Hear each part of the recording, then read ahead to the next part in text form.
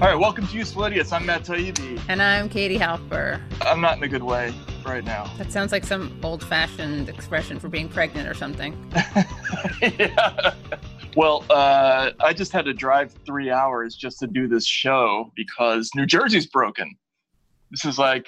Even more than usual. Well, no, it's just literally New Jersey's off. So we had some kind of storm that I guess we don't really hear about these things anymore because we're so in the bubble anyway.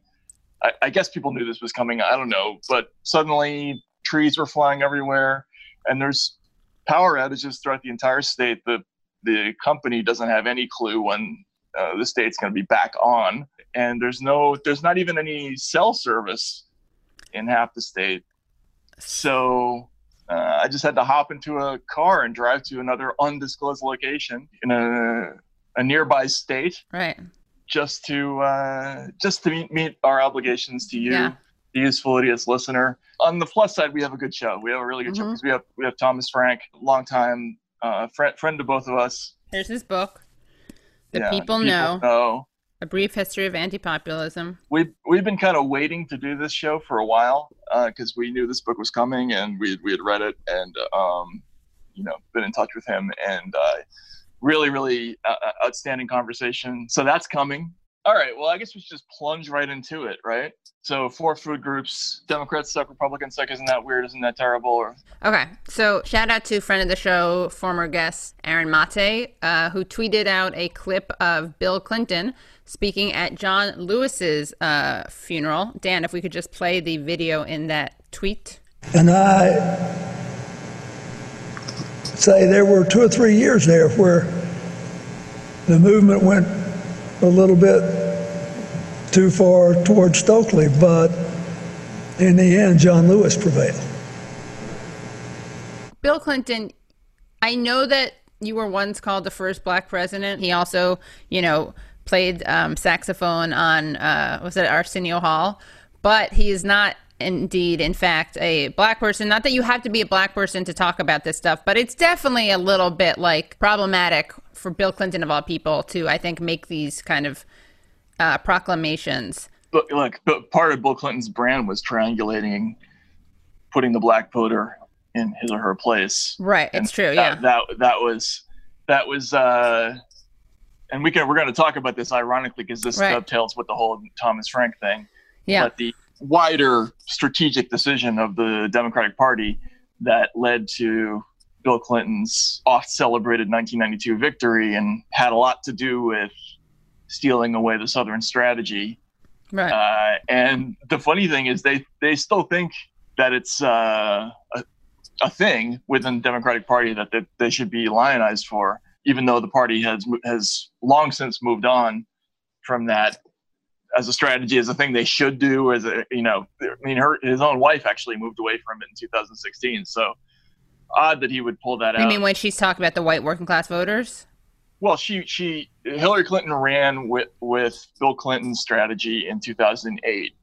And oh, right. Sorry. Yeah. That was the white working class voters. Yeah. Yeah. And when she was like, oh, I'm the granddaughter of a lace factory worker and, white working class, vote for wins Pennsylvania and all that. Right. Then in 2016, if you remember at the beginning of the campaign, they leaked all these stories about how we'd like to run that campaign, but it's not going to work. So we're going to do the demographic campaign. And then they used the same tactics. This time they triangulated against Bernie. Right. Right. Instead of Sister Souljah. Right. And so anyway, Bill Clinton he's progressed into the rambling at people's funerals and not realizing that he's an appropriate stage of his political career. He's been there for a few years. It is true. He doesn't have that. He used to be quite poised. And now, I mean, it's the same politics and same entitlement, but it now doesn't have the veneer of kind of, it no longer has its polish. It just has, like you said, rambling old man with the pointing finger. He was always a pretty rageful dude, I think. And it was very, very hidden. Yeah. Skillfully. I mean, he was an angry politician, and I think that came out in a lot of the decisions that he made in the 90s. He was pretty hardcore, ruthless politician, and that was part of what got him elected, I think, actually, is he made some pretty brutal decisions to throw over the sacred cows of the party overboard. And he was just always an angry guy. It was very under the surface. But anyway, it's now out all the time. I mean, we saw it in 2016. If you remember, he was lecturing somebody. Yeah. Was it Black Lives Matter? Yeah. And it's just that's a big part of his personality. And then additionally, in the same speech at John Lewis's funeral. Yeah, I was going to play that one too. Yeah, can we show that other clip? Is it where he thanks Jim Clyburn? Yeah, exactly. Yeah, can we play that other one, please? Oh my God. I thank President and Mrs. Bush, President Obama, Speaker Pelosi, thank you, and Representative Hoyer and Representative Clyburn, who I really thank for, with the stroke of a hand, ending an intra-family fight within our party, proving that peace is needed by everyone. So I love, first of all, do you think that he was planning to say that, or was that, I feel like if we look at his face, he was like, I'm just going to go there. Like, I don't think it was in his speech, right? I don't think so. He also seems kind of blasted, don't you think? I was going to say the same thing. Right? Can we watch that once more, Dan? Sorry. Yeah, it's like 12 gummies, I think. 12 gummies, yeah. Oh, I really want a gummy bear now. The eyes are barely open. I know, and definitely after he says it, there's something. Who I really thank for, with the stroke of a hand, ending an intra-family fight within our party, proving that peace is needed by everyone.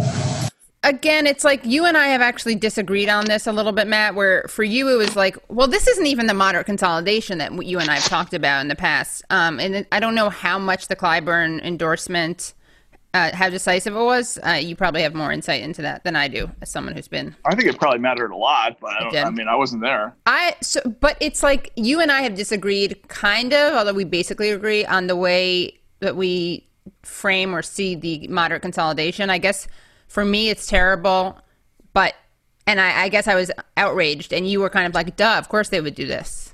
But I think part of it is that the lack of, like, that's like saying the quiet part aloud a little bit. Even though he's not part of the moderate consolidation, it's still part of there's something, first of all, it's inappropriate, I think, to mention at a funeral, because it's like you're talking about primary election politics. Well, also, he's speaking from the tone of somebody who still thinks he's the leader of the party. Right. That's also true. Which is a little bit delusional. Yeah. I mean, there's a lot of pharmaceutical delusion going on in that clip, I think. Even Barack Obama would struggle to be the sole owner of the mantle of the conscience of the Democratic Party right now. And the Clintons are significantly behind even Obama, right? So that was a weird moment. Yeah, in terms of what you and I disagreed on, I just thought, having Klobuchar and Buttigieg bounced from the race just made sense. It's right. That's not dirty pool. That's just politics. If Bernie had enough votes to win a one-on-one race, then he would have won it. They were self-sabotaging up until that moment. Bernie was going to win as long as they kept doing the stupid thing and running a million candidates against him. And if he had to run a one-on-one campaign the whole way through it, it might have turned out differently. But certainly by the end, the only way he was going to win is if they continued to keep too many people in the race, which incidentally is what the Republicans did to let Trump win. Anyway, Bill Clinton is nuts. Terrible. That could have been isn't that weird and isn't that terrible? And Democrats suck, and basically Republicans suck because And a stone moment. Okay, guys, thank you so much for watching Useful Idiots. That's our show. See you next week. That's our show. See you next week. Yeah, exactly. I mean, I should also say that the Democrats are terrible, and they voted against an attempt to an amendment that would have taken corruption out of the party platform and banned lobbyists from serving on the platform committee. So there's some serious things besides just the Clinton stuff. For Republicans suck. I just got something short. It's just Randy Quaid too close. If we could see Randy Quaid talking about the latest developments in the Michael Flynn case. Dan, let's go to the videotape. Sally Yates has zero credibility. She was part of the greatest political crime of the century. And Obama Biden knew everything. Sally Yates leaked General Flynn's conversation. Ask her under oath. The Republicans should start playing the Democrats' game. First of all, Dennis Quaid needs to make a counter video. Dennis Quaid? Yeah. His brother, yeah. Probably should. Yeah, should be Quaid versus Quaid. That would be a great... If we had that as the general election, that would be pretty funny. It would be like Game of Thrones when you can have people fight for you, at your trial. So instead of Trump versus Biden, it could be Quaid versus Quaid. Right. It would be Randy, obviously, would be Trump, and then Dennis would be Biden. I assume Biden's Dennis is a Dem. What is that? What is he trying to accomplish with that? That's just weird for everyone. I mean, the embarrassing thing for me is that I actually kind of sort of agree that I don't think that Obama Biden knew everything and all that stuff, but I do agree that the Flynn leak was a pretty messed up thing and that it has to be investigated and all that. What is it with the pro-Trump celebrity? Is there like a particular thing that you have to be in order to be a pro-Trump celebrity? Like there aren't many. Well, who are there? Gary Busey, I guess, is another one, right? God. Scott Baio, Gary Busey. Yeah, I feel like 5 of them are basically the same person, right? Like Gary Busey and Ted Nugent and Randy Quaid. Randy Quaid, yeah. And Kid Rock. Have they ever been seen in the same room at the same time? No, I mean they've done different work, I guess. You ever seen the movie Parents with Randy Quaid? I don't think so. One of the great movies of all time. One of the great lines of all time. What is it? You eat people. What is it? Is it about... that's the climax of the movie, where a little kid says, "You eat people." I don't know what to say about that, except there's a lot going on with the Russiagate stuff, by the way, and there is suddenly a lot of talk in Washington that Durham is going to punt this thing until after the election, which has, I think, a lot of the Republicans very pissed off. Anyway, if that were to happen, I think you would have a lot more of things like this coming out on the internet. Yeah. But maybe this is one of the early warning signs of Republican derangement syndrome over that eventuality if they end up not releasing or doing anything. What do we have for Isn't That? So for Isn't That Weird, we have another animal story. I'll just read from the actual article, which is from San Luis Obispo. Well, I'll read the headline, which is very intriguing. It says, "Who is putting Trump 2020 stickers on bears in North Carolina? $5,000 reward offered." $5,000 reward is being offered in hopes of finding the culprit responsible for allegedly putting Donald Trump 2020 campaign stickers on bears in western North Carolina. 2 bears with Trump 2020 campaign stickers on their tracking collars have been reported in the Asheville area, according to the bear advocacy group Help Asheville Bears, or HAB. Bears are not billboards, the organization said in a July 31 Facebook post. Whoever put these political stickers on these bears is cruel and heartless. HAB and our followers hope to stop and expose you. The organization says it learned of the stickers after witnesses saw the bears outside homes and took photos. HAB officials said their investigation is not intended to be critical of a specific candidate or a campaign. However, the organization says it does not approve of researchers putting tracking collars on bears. Any sticker is bad, and now it's being done twice.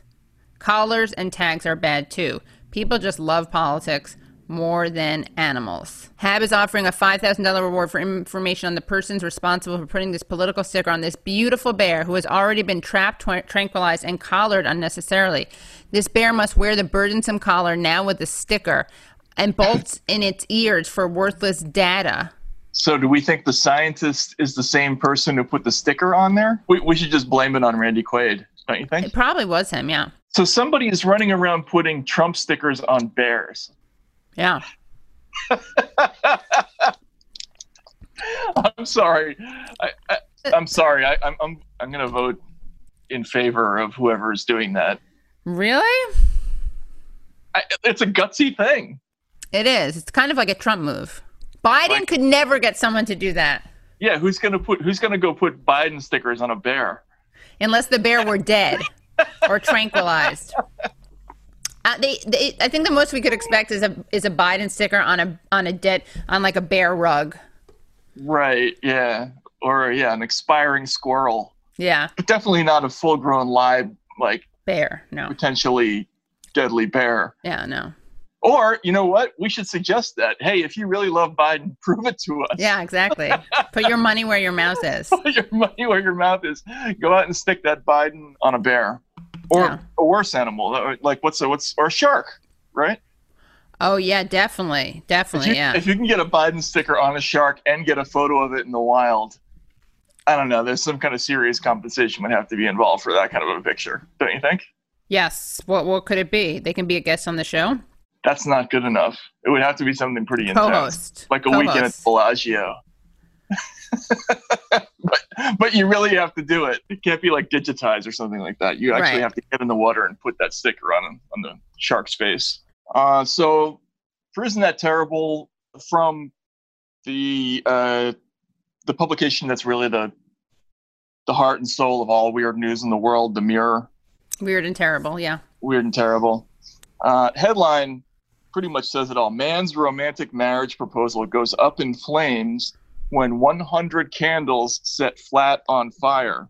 Here's the lead. A loved-up man's attempts at a romantic marriage proposal went horribly wrong when he accidentally set fire to his Sheffield flat.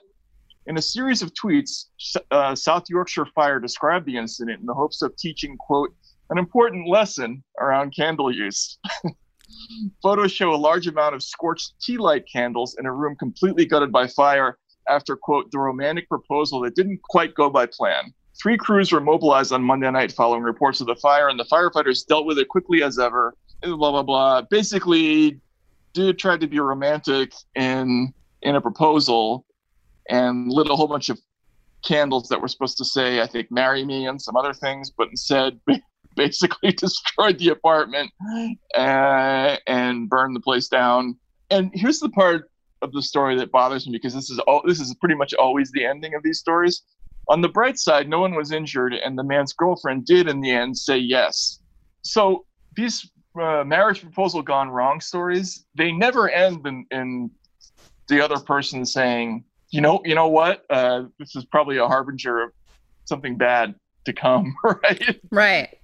I mean, do you think that's a happy? I guess that's a happy ending. Yeah, I mean, I don't think this is all that terrible. Then, I mean, if he had killed 14 people, then that's really more of a terrible story. I don't know. I might be overreacted putting this one on. Yeah, but, I mean, well, we have another. I don't know why I didn't just from the beginning give this one out. Man has penis grown on his arm after losing genitalia to sepsis. I should have just given you that one. Matt was running behind because. Oh, you saw that? I saw the penis on arm story, and I just don't know that I want to do that. I just don't know if I want to talk about that. I don't know. Do you want to talk about it? I feel like I have to. All right. Man has penis grown on his arm after losing genitalia to sepsis. So that's an Isn't That Terrible built in there already. But you laughed so hard at the leech inside a man's penis, so I thought. Yeah, no, this is more horrible to me. Plus, the arm thing doesn't really it doesn't make a happy ending for. No pun intended. Well, I just want to read this subhead. Okay, so to speak. Yeah, I know. I should. Yeah. When I saw my penis go black, I was beside myself.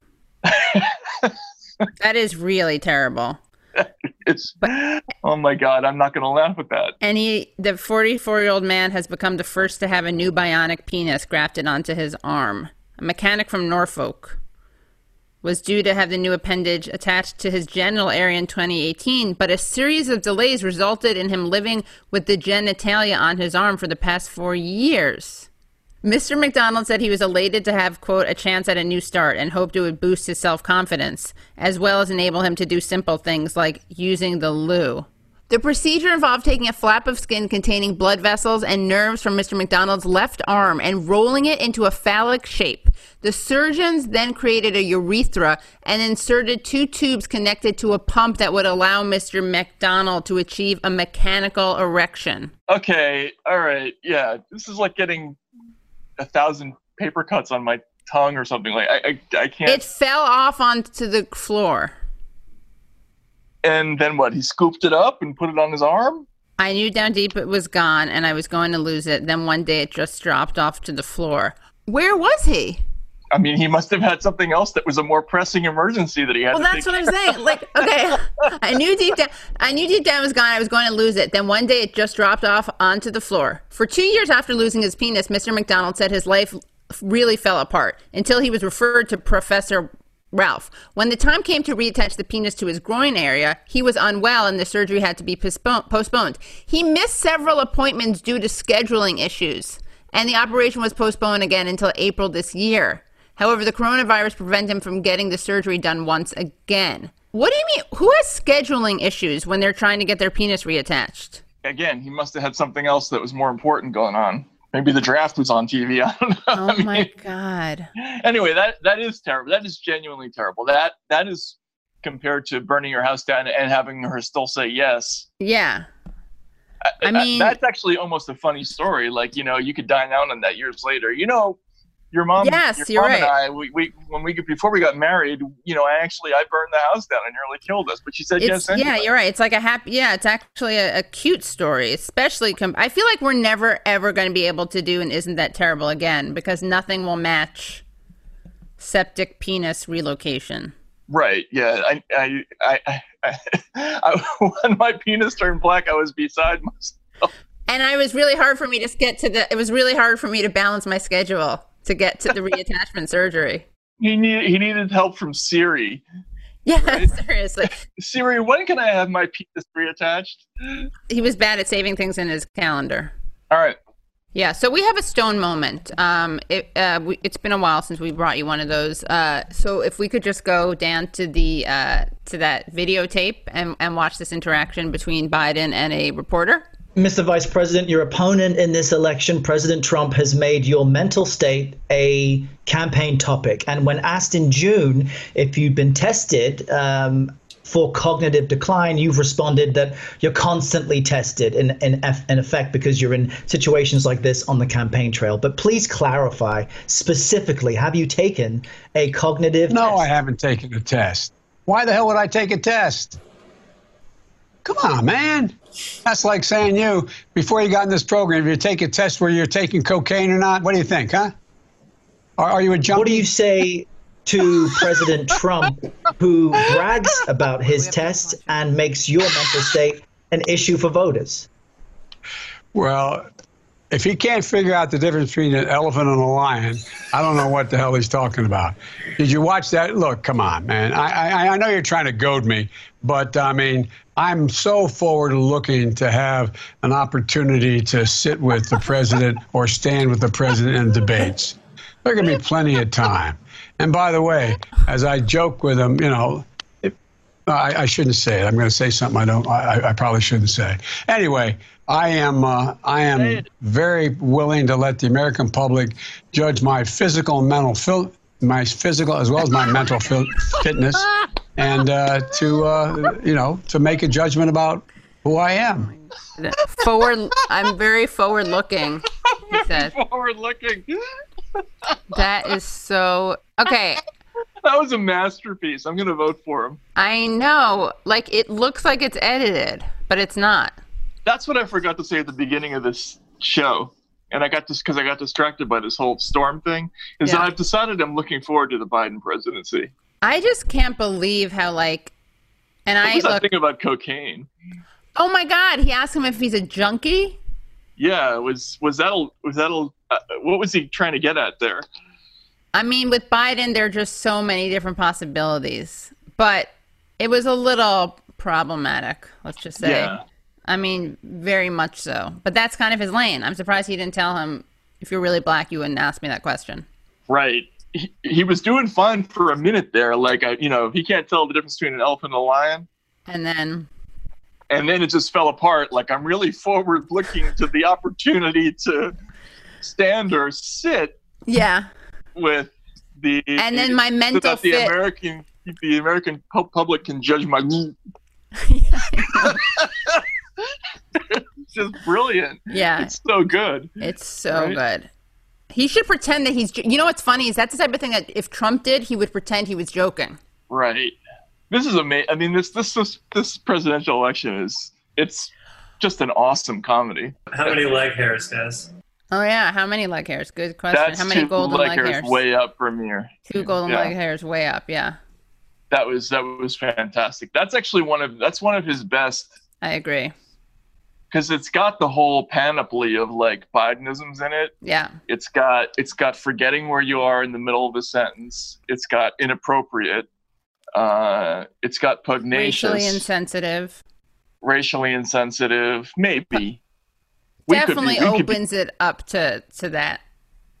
Let's say it definitely leaves itself vulnerable to that. The condescending, the angry laughter. The angry laughter.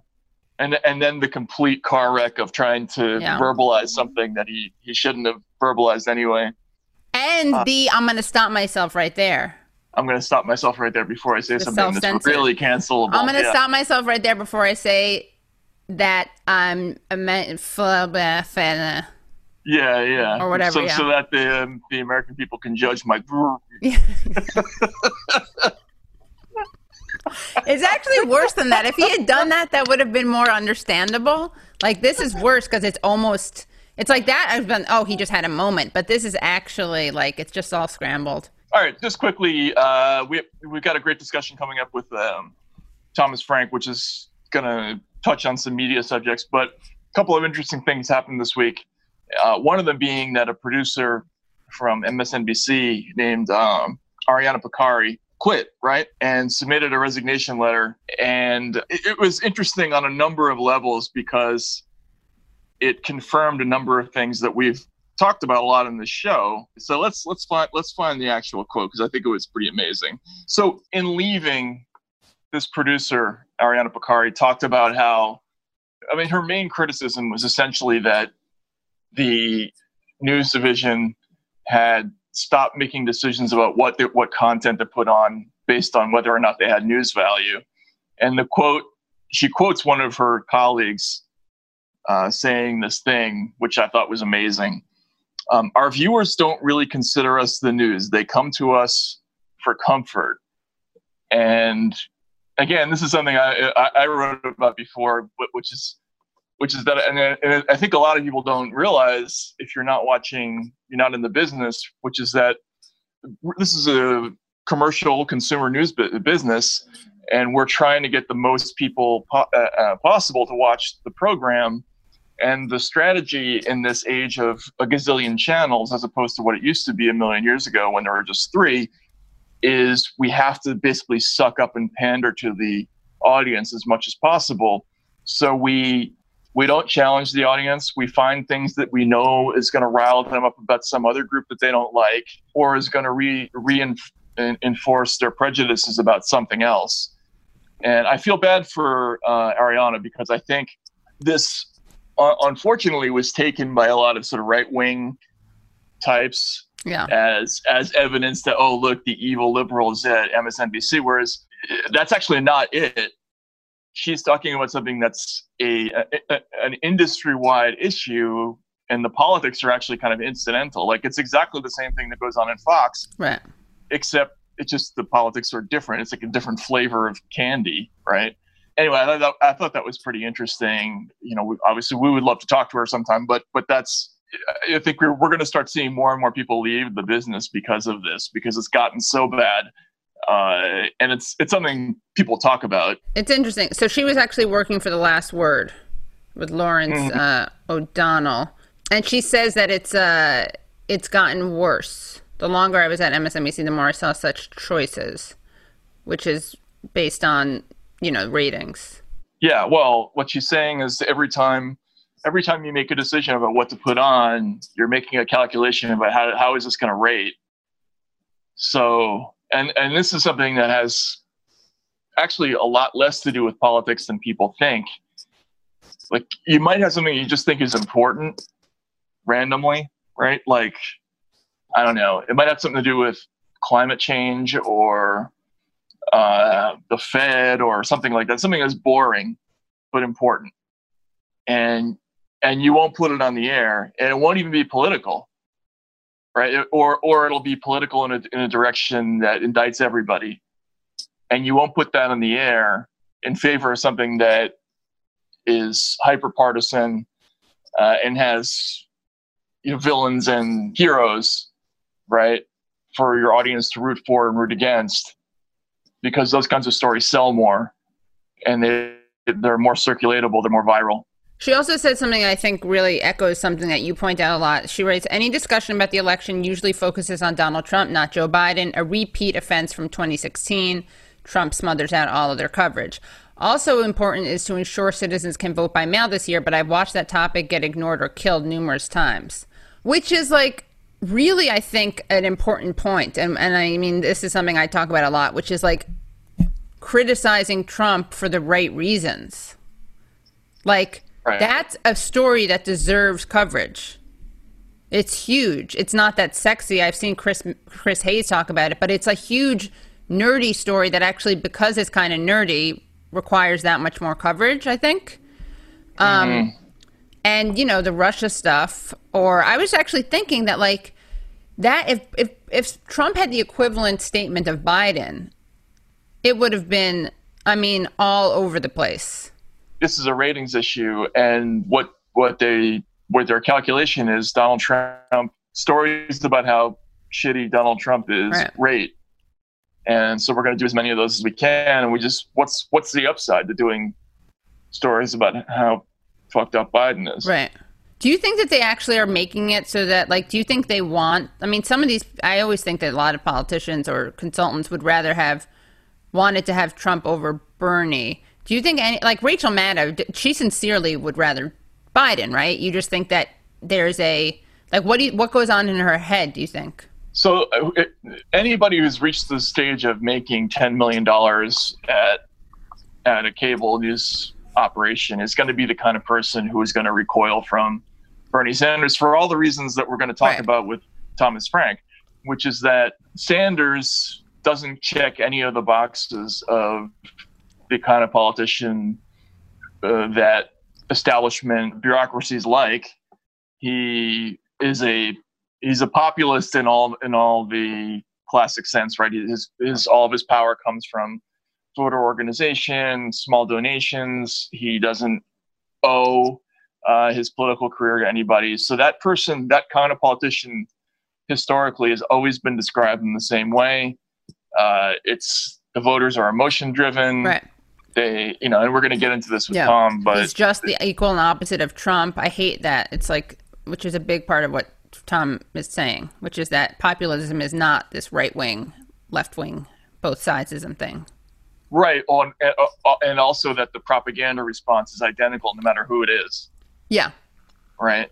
And he's going to get into it. Like, in other words, what we saw with Trump, that he's, that his voters are stupid, emotion driven, that he's susceptible to foreign influence. He doesn't understand or have the ability to implement the policy proposals that he's supporting. He doesn't respect the expertise of policymakers. Those are all the same criticisms that they sent. Oh, and obviously the bigotry, misogyny, anti-pluralism. There's a long history of this, and it's all the same stuff they threw at Bernie too, and it worked. So, but do you think Maddow would rather have? She definitely, obviously, wanted Hillary over Bernie and Biden over Bernie. But do you think that she cares more about the ratings than she does about like getting Trump out of office? So I think when you get to that level of the news business, there's not a whole lot of like deep calculation that goes on. It's really a lot of unconscious decision making that, by the time you're a 55 or a 60-year-old producer in cable television, you just kind of are able to smell what kind of a story is the one that you like and what kind of the story is the one that you don't like. And Bernie Sanders immediately strikes everybody who works in the news business as not their type, in the same way that Dennis Kucinich didn't. Right. And they just recoiled. It's unconscious. I'm challenging. So 2 things. One is, unless Ariana comes on this show, I'm just going to have to believe that she really is a Fox News lover. So I'm giving her a chance to prove herself. You're gonna slander her? No, I'll just say her absence will leave it open the possibility. I see. I'm kind of Yang. If there's an Ariana gang, the way there's a Yang gang, I'm trying to, apply the pressure. So that happened. That was interesting.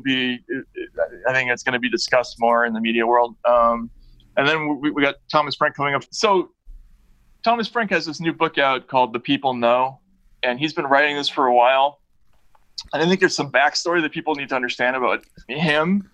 And we get into this a little bit with the interview, but basically he was one of the few people, along with another friend of the show, Michael Moore, who was really plugged into the idea that Trump was a very dangerous person, or like early in the 2016 campaign. He had a book come out called Listen Liberal that was full of all these warnings for the left-leaning media about why somebody like that might have a lot of appeal.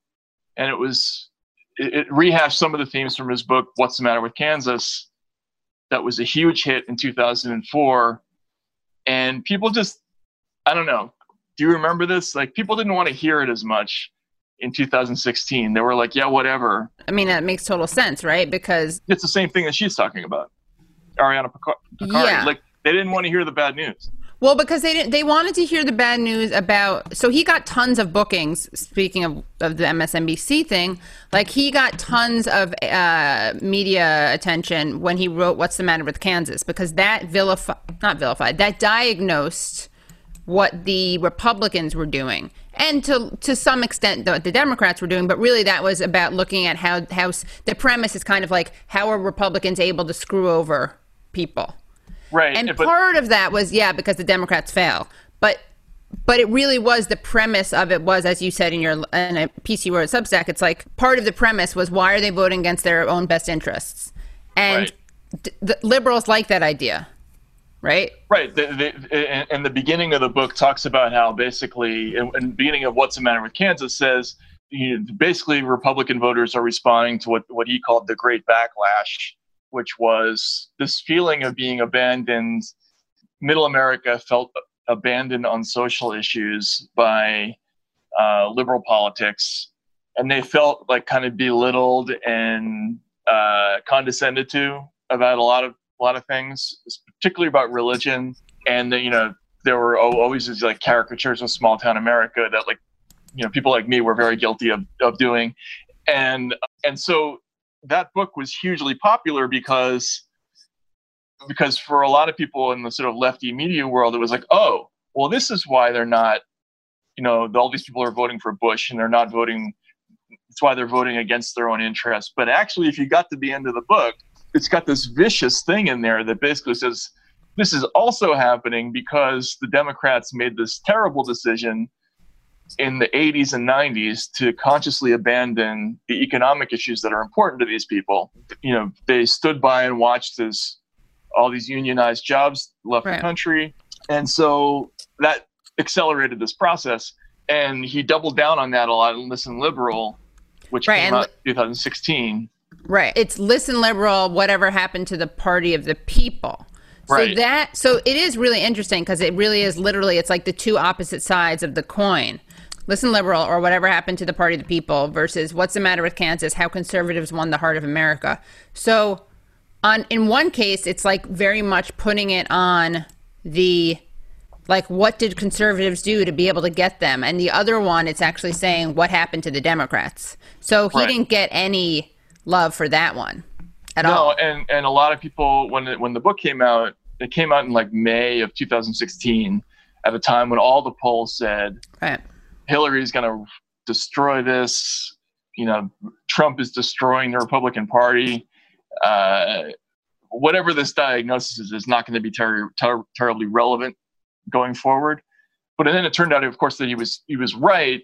And instead of like going back and saying, "Gee, we should rebook that guy because he called this," it was like people were pissed at him for doing that, you know. And so this book, this new book that people know, is really about the kind of propaganda response toward politicians, that both of the Trump type and of the Bernie type, and how furious it is. And I think that's, you know, the subtext of it is that, you know, he experienced this a little bit personally because nobody wanted to hear what he was saying or what anybody was saying about why Trump was succeeding. The other interesting thing about Tom's career, and I've talked with him about this because this sort of runs parallel to something that happened with me too, which is that, you know, when we came up in the media, there was a tradition always of the working class columnist.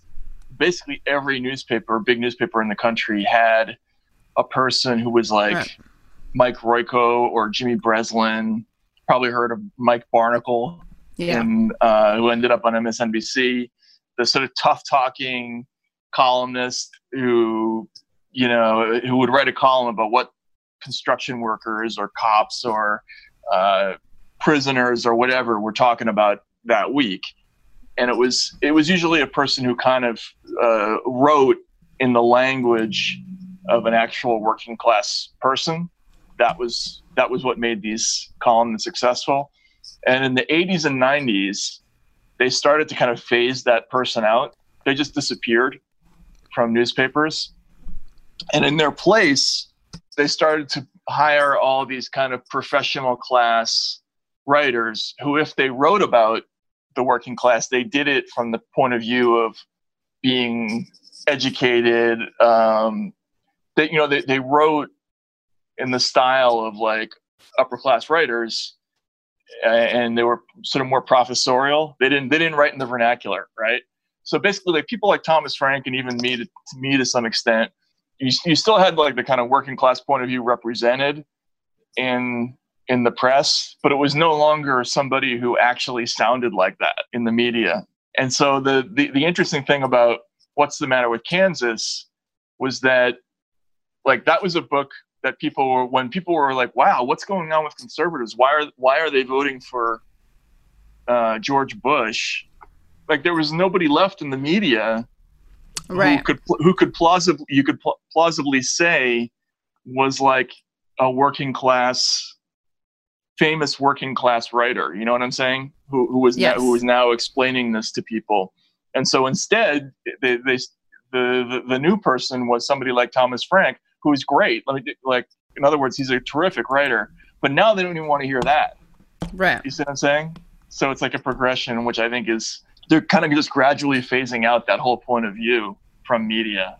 Anyway, really interesting stuff. Tom's book is really a good read. It's very well researched. It's got a bit of like a flair of like a forbidden topic, which makes it kind of a fun read, because you just won't read a lot of these points of view in popular media. So it's a cool thing. Yeah, and he's a big history nerd. So one of my favorite parts of it was like the linguist tracing kind of the history of the term. Yeah, exactly. I mean, I think that's what inspired him to do the book. Yeah. Is that people kept using this word populist as if there wasn't a specific political movement that had that name. Yeah, exactly. Right. Which had to drive him crazy, because, you know, if you go back and read What's the Matter with Kansas, there's a section in there about his love of the populist movement. Right. And so I wanted to ask him what the right word is for the kind of, because there is, for better or worse, there is a right-wing thing that's been called populist, and you can see the overlap, but it's not like what like a Pat Buchanan type. Well, protectionist. What are they? I think there is such a thing as a right-wing populist. If you ask Tom, I think what he would say, and he says this in the book, is that he never thought that Trump was genuine about any of those things. he has a lot to say about all of this. Yeah, he does, We'll get to it. So Yeah. without further ado, let's talk to Thomas Frank. Yeah. How are you guys? Good, you? Good. How are you? I am so good. Really? Wow. Because you're going on vacation soon? Is that why? I'm leaving tomorrow. And today I got up at 7 and I got on my bike and I rode the whole circumnavigation of this beautiful suburb where I am hiding out in Kansas City. Nice. This is like the best place in the world to be in quarantine. There's nobody comes near you. There's no cars on the streets. It's this beautiful suburb. I've always made fun of it. In all my writing, I make fun of the place I grew up, but I see its charm now. Excellent. By the way, did you see the conventions are all canceled? I think of you because I met you at the Democratic convention in Denver. I know. I was all set to go. They're all canceled, so It's crazy, isn't it? I don't know what I'm going to write about. I remember sitting with you, and that was when they had the free speech zones. Yeah, you remember that? At Obama's convention, and we were talking about how ridiculous that was because they had these very arcane rules for where you could go, where the 8 people who were protesting could go.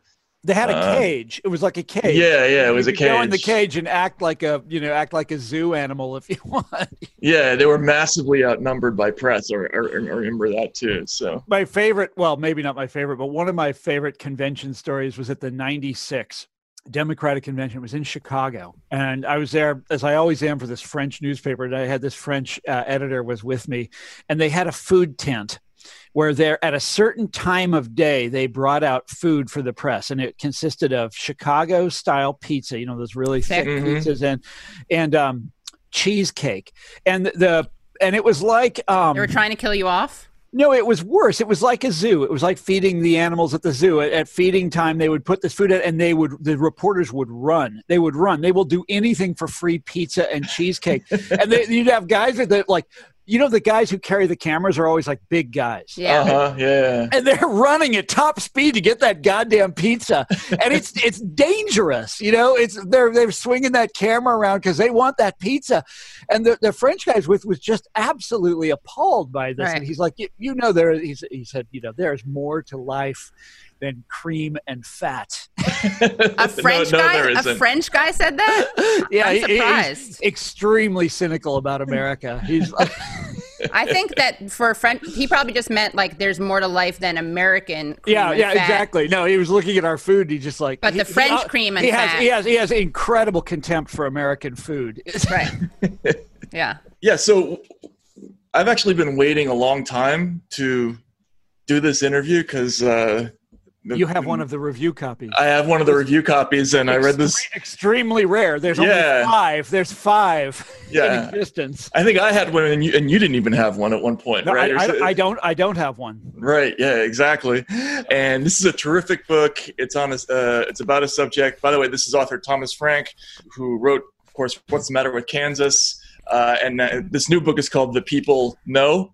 And between those two, Listen Liberal, which is very important. Those two, Listen Liberal.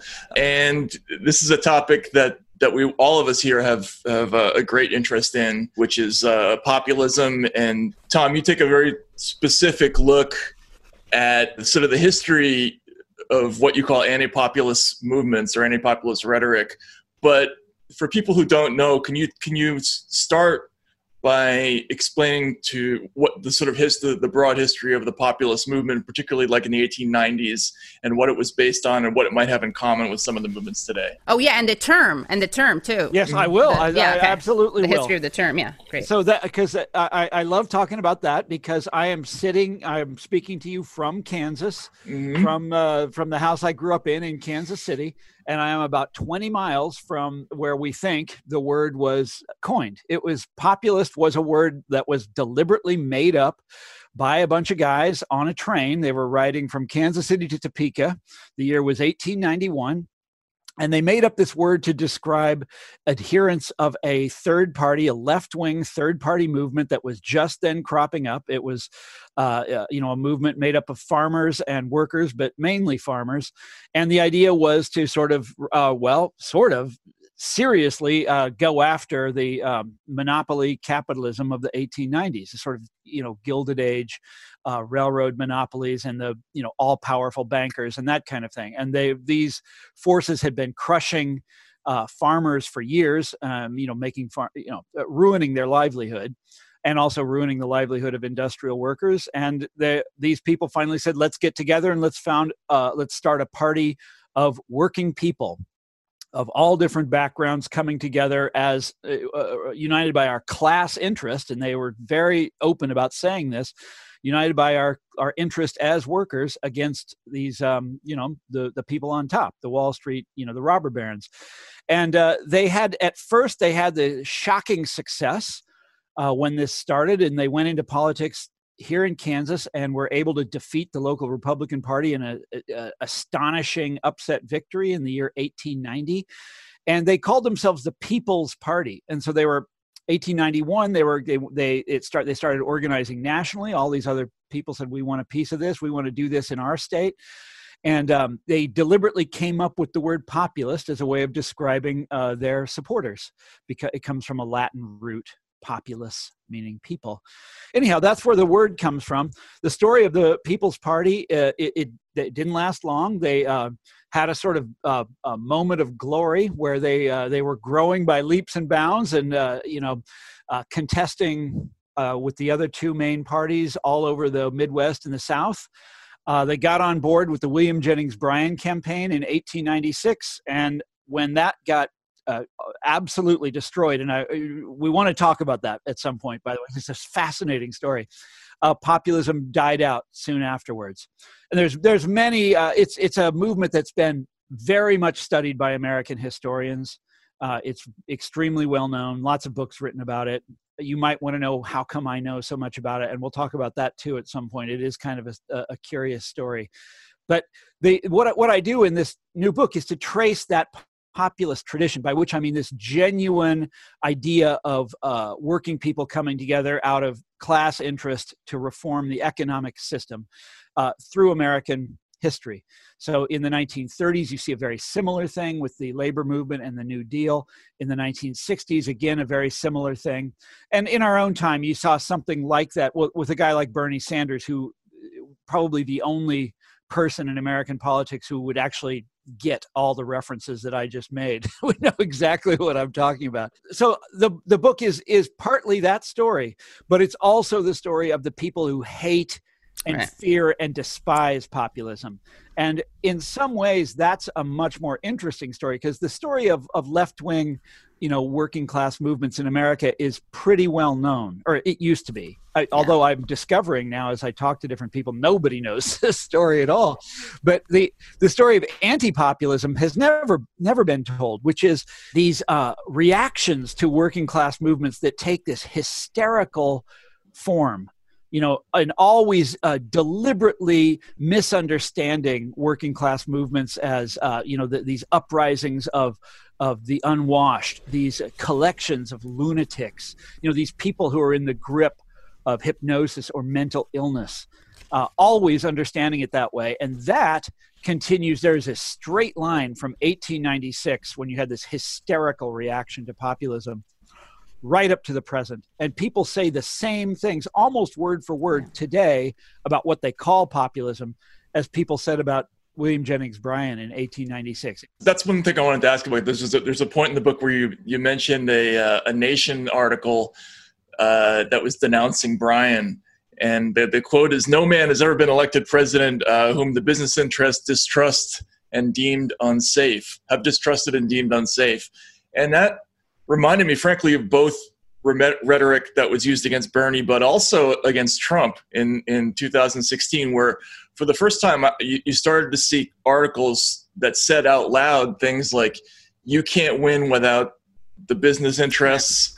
It's impossible for this person to get elected because this invisible primary class doesn't approve of these politicians. Yep. But that started back then with Bryan. Oh, that's where, in some ways, we're back where we started. I mean, there was about a 50-year interregnum in American life where politicians who were not endorsed by big business did succeed. Franklin Roosevelt, the classic case. But we are absolutely back to where we were in 1896. So when Bryan was this amazing story. It looks like populism is on the rise in the 1890s. There's a depression in the economy. There's huge strikes, the Pullman strike, the Homestead strike. There's a first ever protest march on Washington organized by populists. And then as often happens in American life, one of the two main parties moves to absorb this discontent. And in this case, it's the Democrats. They meet in their convention. They nominate this guy who nobody's ever heard of, William Jennings Bryan. He's 36 years old. He wants to do away with the gold standard, and he gives this like barn burner of a speech that we remember as the Cross of Gold speech, where he denounces the gold standard. And the Democrats nominate him. They're bowled over by this guy, and they're like, "This is the great leader." And they nominate him. A couple weeks later, the populists meet in their convention, and they say, "Well, he's not perfect. He's not with us on all of our issues, but he's with us on this one big one. So let's get on board with the Bryan train." And and they did. They endorsed him too. And at that moment, the establishment of America, the sort of ruling class of America, went. Can I curse on this? Absolutely, yes. They we encourage it. They go absolutely apeshit, hysterical. They go berserk. And at the time, the quote that you read from The Nation, and The Nation was a very, well, we would today look at it and say an extremely conservative journal. I'm sure they didn't call themselves that at the time, but they were. And the entire upper class of America came together in this hysterical reaction against Bryan. So the millionaire class, the tycoons, captains of industry, the journalists, there was this complete consensus among newspapers in New York, with like one or two exceptions. Not just New York; it's the whole country. Literally, none of them endorsed Bryan. Like not one. One did. One did. Oh, yeah. Okay. William Randolph Hearst. Oh, wow. And because he's but that's a story for a different occasion. But the Nation was conservative, even though it was abolitionist. I didn't know that back then. Yes. Well, I mean, conservative in the sense that laissez-faire. That government had no role in the economy, should stay out of the economy altogether. Farmers are going down. So what? Let them go. Right. People are suffering. Who cares? But that was an extremely normal opinion at the time. That was orthodoxy. Nobody disagreed with that. So all of the great academics of the period in the 1890s, the Nation did a poll of university presidents. They couldn't find a single one that supported Bryan. All the society clergy, all the great Protestant preachers of the era despised Bryan. And they came together against him in the most extraordinary way. And the Republican candidate, William McKinley, kind of a cipher. But he had this campaign manager who was incredible. His name was Mark Hanna. By the way, he's Karl Rove's hero. Do you know about this? No. Yes. Karl Rove has written a book about this campaign. Karl Rove is fascinated by this period, but he's sort of on the other side than me. Anyhow, Mark Hanna was McKinley's campaign manager, and he was this tycoon from Cleveland and a genius sort of political operative. And he proceeded to raise and spend, by some ways of counting, more money than any presidential campaign has ever spent, if you adjust for inflation, growth of the economy, et cetera, GDP, that sort of thing. More than anybody has ever spent. He outspent Bryan by, we don't know for sure because there's no, they didn't have to report, 20 or 30 to 1. Bryan had nothing. At one point, Mark Hanna went door to door to the headquarters of the great corporations in Manhattan and went into the CEO's office and would say, "Open the books. I'm here as William McKinley's representative. Open the books." And they would do it. And he'd say, "We're taking X percentage of your profits for last year for the Republican campaign." They would do it. They wrote the check. Why'd they do that? Because they thought this was the class war. They thought that Bryan was Robespierre. Here it comes. And they will do anything to put this guy down. And they succeeded. Here's Bryan, at first it looks like he's unstoppable. He's this great orator, man of destiny. And he's going around the country in day coaches. He's doing a whistle stop tour, but he just buys tickets. He has to sleep in the stations and stuff like that. He's carrying his own suitcases. And they just wipe him out. Every kind of election day skullduggery known to the 19th century mind is used against him. This blizzard of pamphlets, the political cartoons that I show in the book, which are quite incredible. Oh, the one from the Judge, from Judge and from Puck, right. And if you go on my website, I've got even more of them. I've got a whole bunch of them up on tcfrank.com. Some of them are really vile. I mean, they used, they all kinds of racist crap against him, all sorts of insane stuff, and they really did a number on him. But here's the important thing for our purposes, is that they built this stereotype of what Bryanism was, and it's this kind of madness. It's the threat of the masses, of these idiots, these yokels who don't have any business in government, trying to tell their betters what to do. And it was totally a case of the leaders of society, the leaders of business, putting the riffraff back in their place. And they were extremely open about this, that's what they were doing. And their single word that they used to describe this threat was populism. This was the word they used. And their usage of that word became the way we use the word today, without any reference to the actual populist movement, or very little reference to it. These are great. These illustrations that you put in, and they, a lot of them you could almost swap in for today. But one of them is like you have William Jennings Bryan as a ragged immigrant anarchist assassin.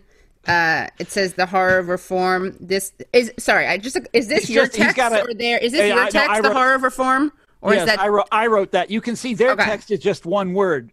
The assassin. Right? The assassin. Yeah, and it has Lady Liberty lying.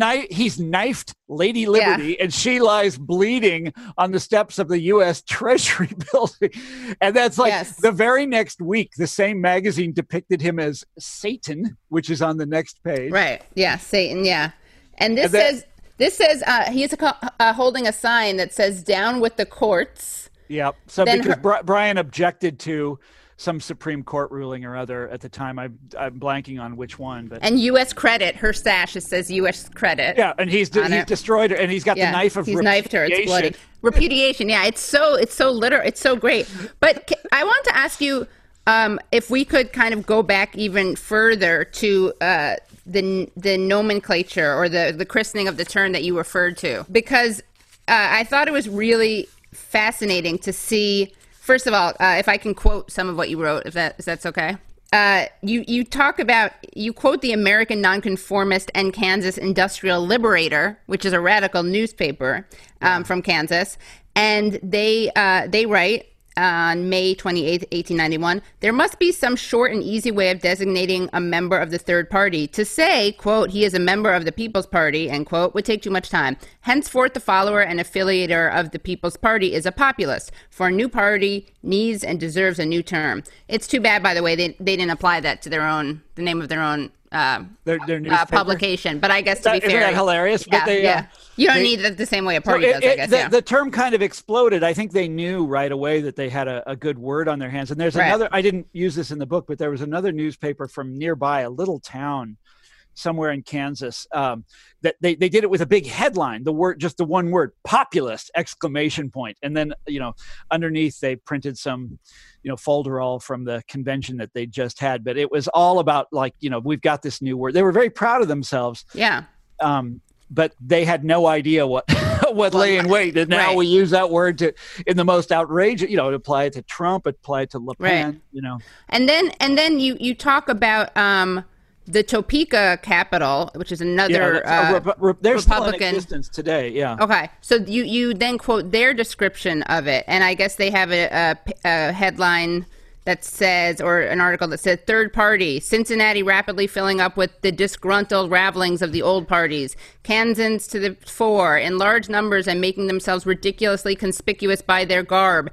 By their gab. By their gab. Well, I said that because the next line, by their gab. Hayseed in their hair. That's Kansas, a headline, by the way. Okay, these in their hair. hazy in their hair. Isn't that amazing? The stuff they used to do. Yes, Kansas Alliancers proclaim their politics by the uncouthness of their personal attire. That's probably why I said the garb thing. They are deplorables. They are deplorables, right? And what I just have a question. The Kansas City Star, another newspaper, said that the convention where the populists had gathered bore a much closer resemblance to a mob than to a deliberative assembly. And then also said the conference from beginning to end was distinguished for its intolerance and extreme bigotry. So I have a question about that. What were they referring to? Because this is something we see a lot, populism equals bigotry. They meant it in a completely different way. They meant that the leadership faction was really heavy-handed and wouldn't, and was sort of running the assembly however they want. You see that word thrown around a lot back then but they later meant it in the other way. Right. Exactly. Yes. So that's the big turning point. And I hope we We're going to get to that. We're going to talk about every single aspect of it. No, I just wanted to clarify because I think there's an important point here is that in that early period, in the 1890s period, there was actually a moment where it looked like it was going to be a multiracial coalition as well. So less people think that this actually was some kind of a bigoted movement. Could you talk a little bit about the black populism? There was a important element of the populist party that we historians today call the black populists, because they're farmers in the South, tended to be mostly tenant farmers. Well, one of the things that made populism so shocking and so horrifying to the sort of ruling elite in the South. And in the South, so Kansas was a one-party Republican state. The southern states were all one-party Democratic states. And the way the Democrats propped up their regime in the South after the Civil War was through white supremacy and this doctrine of what they called white solidarity, that your racial interest as a white person overrode every other possible interest you could have. And the populists said, no, that's not the case. Your interest as farmers come first, and black farmers have the same interest as white farmers. So if we get these two groups together, we can actually, elect some people to Congress or to the legislature or whatever, and we can do some legislation and make changes for our lives. And this was their, this is, again, well known to historians. People have written about this. This was their appeal to white and black farmers in the South. That was their sort of official stand on what was then called the race question. Now, not all populists were racial liberals. In fact, racial liberals or anti-racist by today's standards were extremely rare in those days. But they did have this idea that your class interests would come first. And on those grounds, they reached out to black farmers. And they had some success. They had quite a bit they had enough success that they terrified the sort of what's called the Bourbon Democrats, the conservative Democrats who ran the South at the time.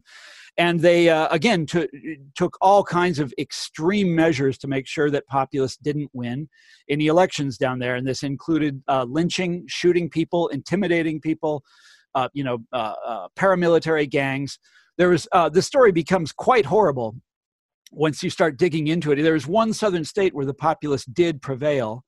It was North Carolina, and they did it by what's called fusion with the local Republican Party, which was so blacks could still vote at this point in the 1890s. And the populists fused with the local Republicans, who were the party that most black people were still loyal to at the time. And they came together and won in North Carolina several times in a row. And did all sorts of things in the legislature that made it possible for black people to be elected to municipal offices and that sort of thing. And the Democrats went, again, absolutely apeshit, complete hysterical overreaction to this. Well, it's not an overreaction. They threatened their interests. Right. Yeah. These are the people who owned the South, and they deployed, in order to stop populism in North Carolina. It's a very famous or infamous episode. They deployed what's called the White Supremacy Campaign. This was in 1898.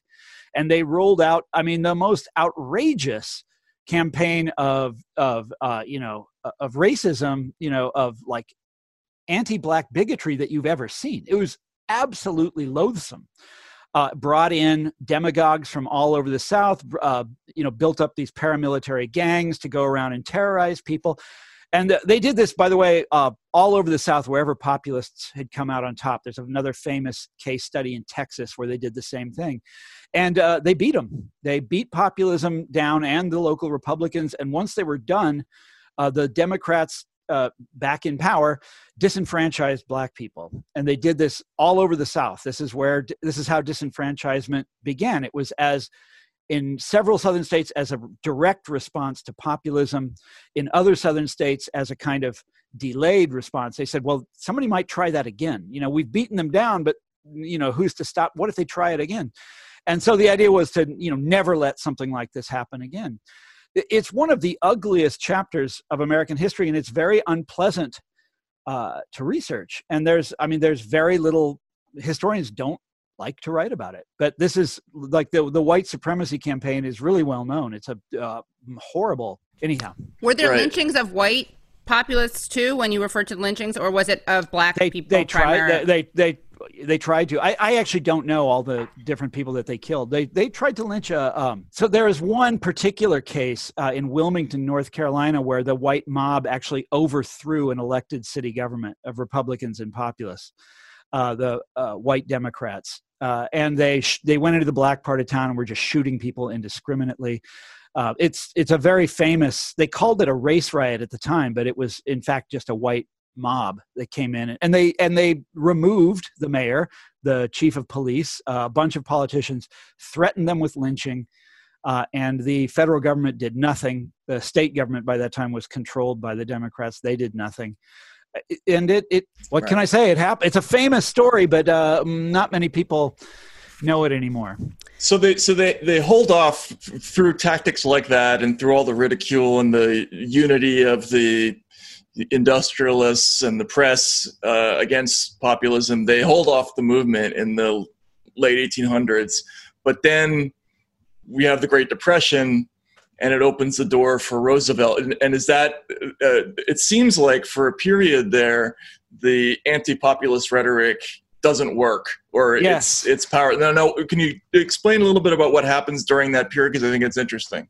During the Roosevelt years. The 30s is sort of the high point of populism, at least in a cultural sense. And anybody who's seen a Frank Capra movie knows immediately what I'm talking about, or an Orson Welles movie, or any of that kind of the culture of the period, the plays that they would write, the poems. So my title is taken from a Carl Sandburg poem of that period called "The People Yes." And then there's and this is the labor movement is growing by leaps and bounds. This is the great heyday of the sit-down strike. Yep, that's right. And very, by the way, very transracial. It's the same idea again, the transracial movement of working class people against the sort of robber barons or monopoly capitalists or whatever you want to call it, our economic system. And then you have Roosevelt, who is sort of at the apex of it all, using this very populist language in his speeches, referring to and quoting William Jennings Bryan all the time. And of course, this is the period where the American middle class is born. This is how we became the America that you and I grew up in, and that is right now vanishing before our eyes. But what really intrigued me was, that story of the 30s is well known. People, as I said, you watch any movie from that time and you get it immediately. What isn't less well known is the backlash against Roosevelt. So in 32, when he first ran, the country was deep in the Depression, and nobody knew what he was planning to do. It was not clear from his rhetoric. But by 1936, they knew. He had taken us off the gold standard. He had set up all these regulatory agencies. He was encouraging people to join unions. He had raised income taxes on the rich. He had done, he was using antitrust enforcement all over. It was the end of the world for these people, for the sort of ruling class of America. And again, in 36, they came together in this kind of gathering of the upper class tribes. And it's exactly what I described about 1896. So it's the rich, tycoons, captains of industry, like the DuPont family, who act as the kind of Mark Hanna of the 1936 bankrolling the campaign against Roosevelt. But it's also economists, university professors, and of course the press. The press absolutely despised Roosevelt. And they came together in this incredible airtight unanimity against him in 1936, determined to do to him what their parents had done to Brian. And I went back and looked up the material from it, because you know that we all know that, like, the Chicago Tribune hated Roosevelt, but you never go back and actually read the op-eds that they ran, the editorials that they ran, which are just, they're insane. And the cartoons depicting him as a Russian puppet, depicting him as like another Hitler, Wow. depicting, you've got the book there, Katie. There's this cartoon that's so funny where it shows Roosevelt as a little boy, and the title of it is The Red Jam of Moscow. And he's got red all over his hands. Yeah. He's a useful idiot. Yeah. Anyhow, they did this, and the worst was this group that was bankrolled by the DuPont family and various other, extremely wealthy billionaires of that period, called the American Liberty League. And they're the first big right-wing pressure group. All the stuff we have today, only they were much more in the open about it. They were proud. They were proud of they were, bankrolled by the fixtures of society and all that sort of thing. And they, they would constantly be broadcasting on radio and issuing these pamphlets. And so I went back and read the pamphlets. Oh my God, this stuff is unbelievable. They're trashing Roosevelt in every way imaginable. But they constantly come back to this theme of these people, these Roosevelt supporters have no business trying to run society. These are the absolute riffraff, the very bottom of society. How dare they try to tell us how to run the world?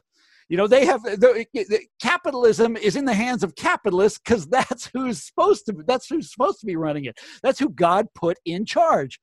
How dare these people do this? And again, there's a lot of racism mixed into this. So they come back to eugenics. I was surprised by this. I'm not a big expert on the eugenics movement, and to see it deployed against Roosevelt again and again and again. And they also called him insane. They did you see the quote in there from Carl Jung? Carl Jung actually observed Roosevelt giving a speech or something like this, and came away from it and said, "Oh yeah, he's a total authoritarian. He's the Mussolini personality type." Yes. And the Republicans, FDR Mussolini, had he actually seen Mussolini or heard him? That's ridiculous. It is ridiculous, but all of this is ridiculous. Right, it's all nonsense. But the best stuff was, or by which I mean the worst stuff, was these guys who are saying, look, working class people are in the working class because their genes have, that's where they've been consigned. Yeah. Yes, exactly. Their biological destiny has carried them to that, and they can't go out and complain about that. That's just nature. It's, the idea that they would get to run our system via this mechanism known as democracy is it's absolutely nuts. They can't do that. They cannot be permitted to happen. And they came back to this theme again and again and again, and it's fascist. And there were a lot of openly fascist people in America at that time, or maybe they weren't like in touch with the Nazis or anything, but they were, there were fascist gangs who would go around breaking strikes, and there were, Right. But it didn't succeed in getting exactly the wide sort of cultural, like, hegemonic push until after World War II. Right. And I thought it totally failed. Right. And this was after the 36 election. I mean, this is one of the greatest landslides of them all. Roosevelt crushes these people, and their campaign against him just completely crashes and burns.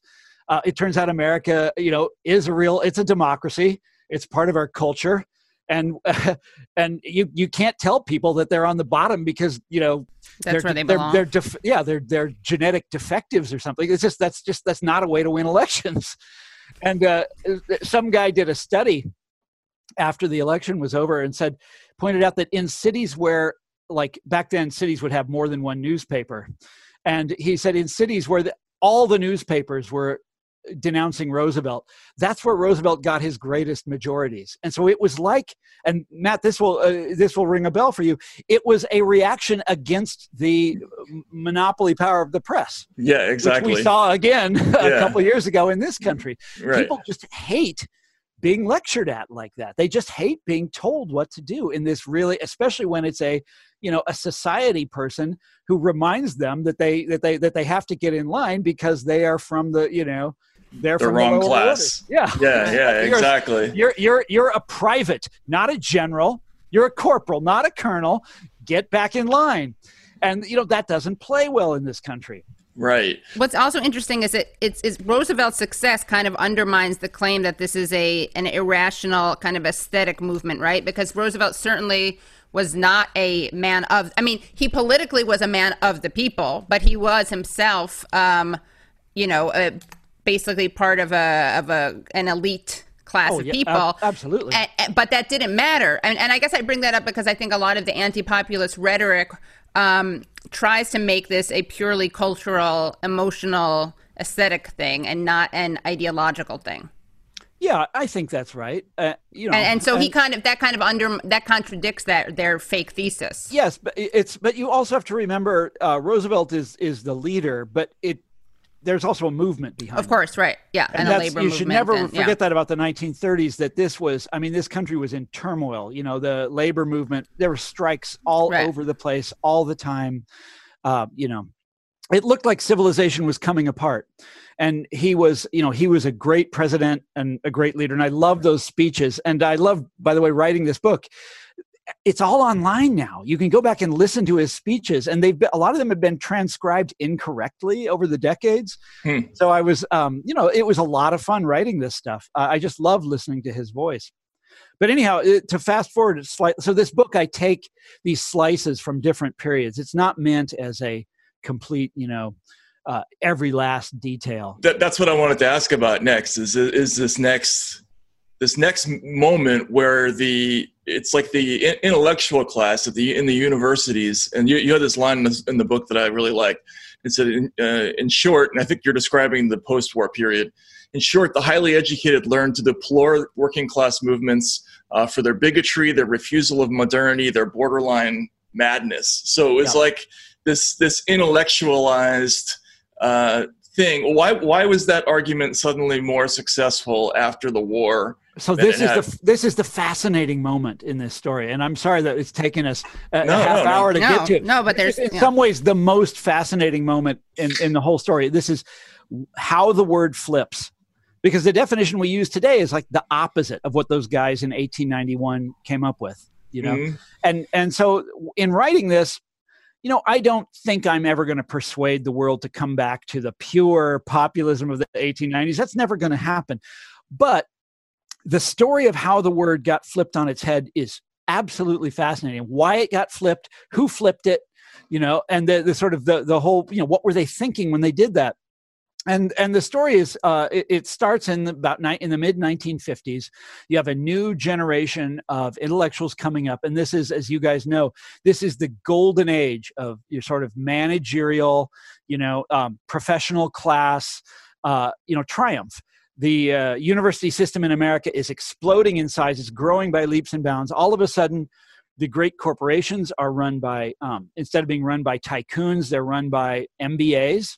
Instead of being run by entrepreneurs or people who inherit them, it's guys who went to Harvard Business School. All of a sudden, the government departments in Washington are all being run by guys with PhDs or people who are experts in management. The Pentagon, you remember Robert McNamara, the whiz kids. This is that great period where the professional class is coming into its own. They are a member of the elite. And in fact, they are the elite, or they are, they're sharing they're part of it. Let's just leave it at that. Can I interrupt you quickly just for a second? Now, that group is expanding during this time, though, isn't it? I mean, is that because it stops being so much of a hereditary situation and starts becoming more of a professionalized class? Quote unquote meritocracy. Jinx. Jinx, yeah. Right. Yeah, that's exactly what's happening. This is it. This is the meritocracy is in full effect. People coming out of colleges. Yes. And the war. So and the war. And so this class of people is growing by leaps and bounds. Mm-hmm. And there's a generation of intellectuals, the great thinkers of this period. They called themselves I don't know if they called themselves. We called them when I studied them. They're called the consensus intellectuals. This is the consensus generation. And their idea was that Americans all agreed on certain things, and there was no real dissent in American life. Nobody had ever really disagreed. Nobody in all of American history ever really disagreed on the important things. In fact, that dissenting groups, that there's something wrong with them. Dissent is dysfunction. That's sort of their motto. But the leader of this bunch of intellectuals was a professor at Columbia called Richard Hofstadter, most famous historian of his day, probably most famous American historian ever. And he wrote a book in 1955 called The Age of Reform, where it was a huge bestseller. He got the Pulitzer Prize. It was much celebrated. It's been described as the most influential work of American history ever written. And he decided, and this was, by the way, he wrote many books on this subject, but he absolutely hated populism.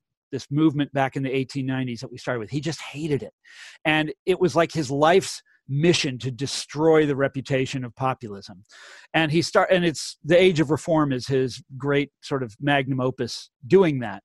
And he looked back at populism and said exactly what the critics of Bryan had said in 1896. This is a movement of irrational people. There's something mentally wrong with them. They are people who are on their way down, and therefore they have what he called status anxiety. He said they were anti-Semitic. They were anti-progress. They were backward-looking.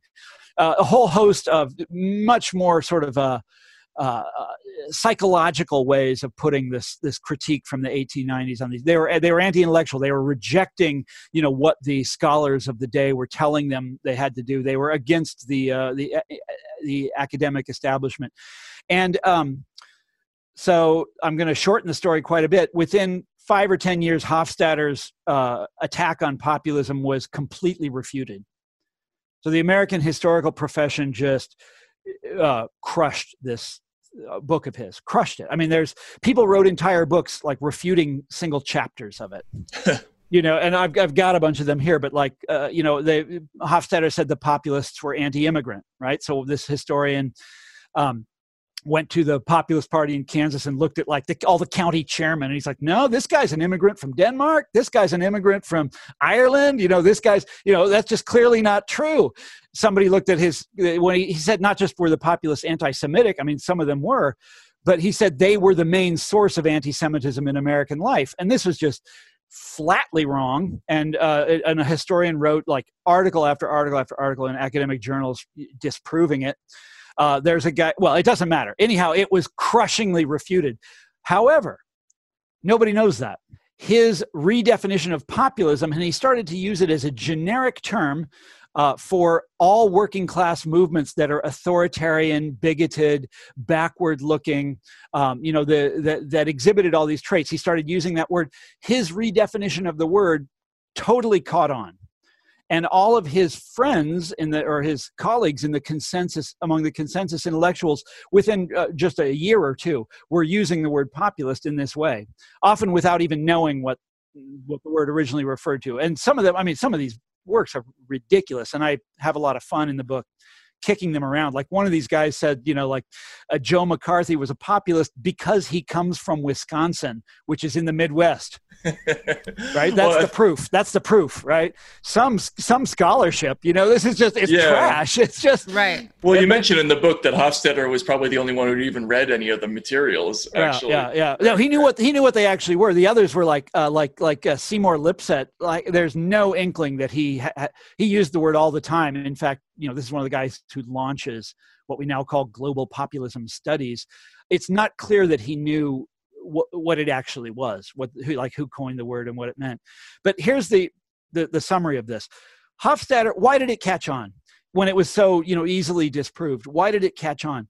Because Hofstadter wasn't just writing a work of history. All great works of history are about the present, and Hofstadter was writing a manifesto for his generation. This was a manifesto for his group of intellectuals rising up and taking control of American life, entering the elite. This was the new elite.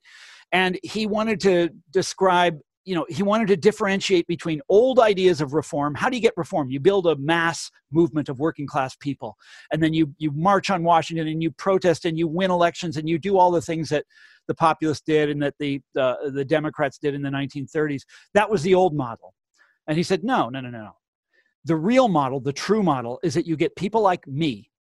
You get my friends around a table in Washington, D.C., and we hammer it out among ourselves. And we come to a consensus among ourselves. And that is how you get reform. That is the correct model for reform. Not William Jennings Bryan, not any of that crap in the 20s and the 30s. No, it's me and my generation of friends. One of the consensus guys that I quote, a guy called Edward Shills, who was at the University of Chicago, said, you have to have an affinity among the elites. That's what you have to deliver reform. Affinity among the elites. They all have to be friends. So one of the things that makes my my sort of farmer friends here in Kansas really angry is that Hofstadter said, populism was a complete waste of time. They didn't get anything done, but who did? He says, the Farm Bureau. Are you guys familiar with the Farm Bureau? Is a lobby group in Washington, D.C. They're like very, very conservative. They sell farmers out all the time. They're awful. But Hofstadter's like, no, that's the model, right? That's the model. You get these lobbyists in D.C. and that's how you get, right? That's how you get reform. So it's a manifesto for right. Not just for a generation, but for the idea of rule by the professional class. And you can see the power of this. You can see why that catches on. And so populism becomes the generic term for idiots who refuse rule by the professional class, right. Idiots who object to this. So to fast forward to the present, because I think this clearly has enormous implications for the way we describe politics today. I mean, you and I both cover politics in the early 2000s, and I was going to say we used to. Yeah. But I mean, there was always this idea that whenever a candidate kind of like rose above his or her station, or was appealing to something other than inside played politics, they would always use words like passions or emotions, to describe the followers. It could be Ron Paul or Dennis Kucinich or whatever it was. It was a lot of the same kind of language. But then by 2016... It's always irrational. It's always irrational, they're always exactly. Their demands are dismissed as irrational, always. Right. But then what happens... I mean, so it looked like in 2016 that there was just sort of this mass consensus on both parties of this just sort of dissatisfaction with the professional class, and that people were looking around for someone to support who wasn't a representative of that group. And it felt like that language was being applied in both directions. And I wondered what your take was on that. Oh my God. So the 2016 election is the breaking point. It's absolutely fascinating. You and I were both reporting on it, writing about it carefully at the time. And that is absolutely what was happening. Yeah, you were one of the early people to predict. I'm so sorry to say, yes, I was. And all of this literature that you just described, Matt, and it's produced all the time. It's all around us every day. Every day we read in the paper, you have to how we have to rigidly obey what the medical professionals tell us. And we that's just an example. I tend to agree with that. I take all the precautions and I follow the rules on that, on the sort of pandemic front. But you hear this all the time. And what this literature never takes into consideration is the problem of elite failure. The failure of that class of people sitting around the big mahogany table in Washington, D.C. And their failures are spectacular. And we could spend an hour now like just telling each other stories about their screw ups and their failures. I mean, the financial crisis, all those guys at Goldman, Jesus Christ, Matt, this is your 5 years here. This is all you wrote about. And then the way they were bailed out when there was this, talk about affinity among the elites. Oh my God, was there ever? The elites in the administration come to the rescue of the elites on Wall Street, and then they all swap places and bail each other out.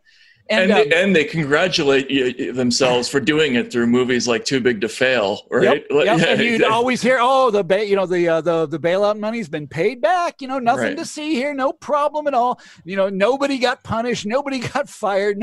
It drives you crazy, but that's just the start of it. The Vietnam War, the Iraq War, you go down the list. Totally, yeah. Someone just reminded me on Facebook, the opioid crisis, the opioid epidemic, that was not ordinary people stealing pills from the drugstore. That was doctors prescribing it to them. And the pharmaceutical industry, you know, the very people who, well, slightly different group of people, but the pharmaceutical industry that had such a big hand in designing Obamacare, you know, and my favorite example of elite failure, the Hillary Clinton campaign in 2016. This is just absolutely, what a debacle. Yeah. And these were the best and the brightest that she had advising her. These were the smartest, the most able political advisors in America.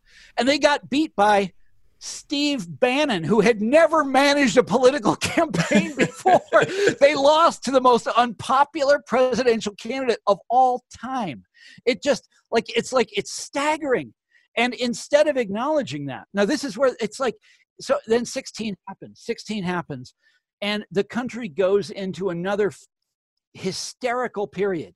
And in some ways, it is an exact replay of what I described about 1896 and what I described about 1936.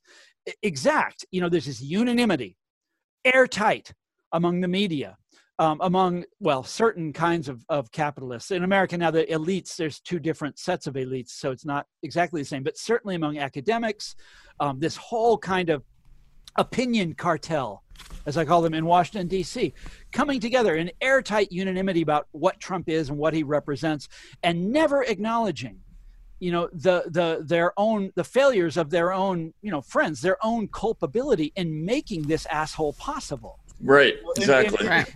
Which is why you have so many Republicans on MSNBC. Right, and because it's bipartisan. Yeah, it's true. It's like the air, you know, the class and we've of people entered who fucked into it this up. time. It's like,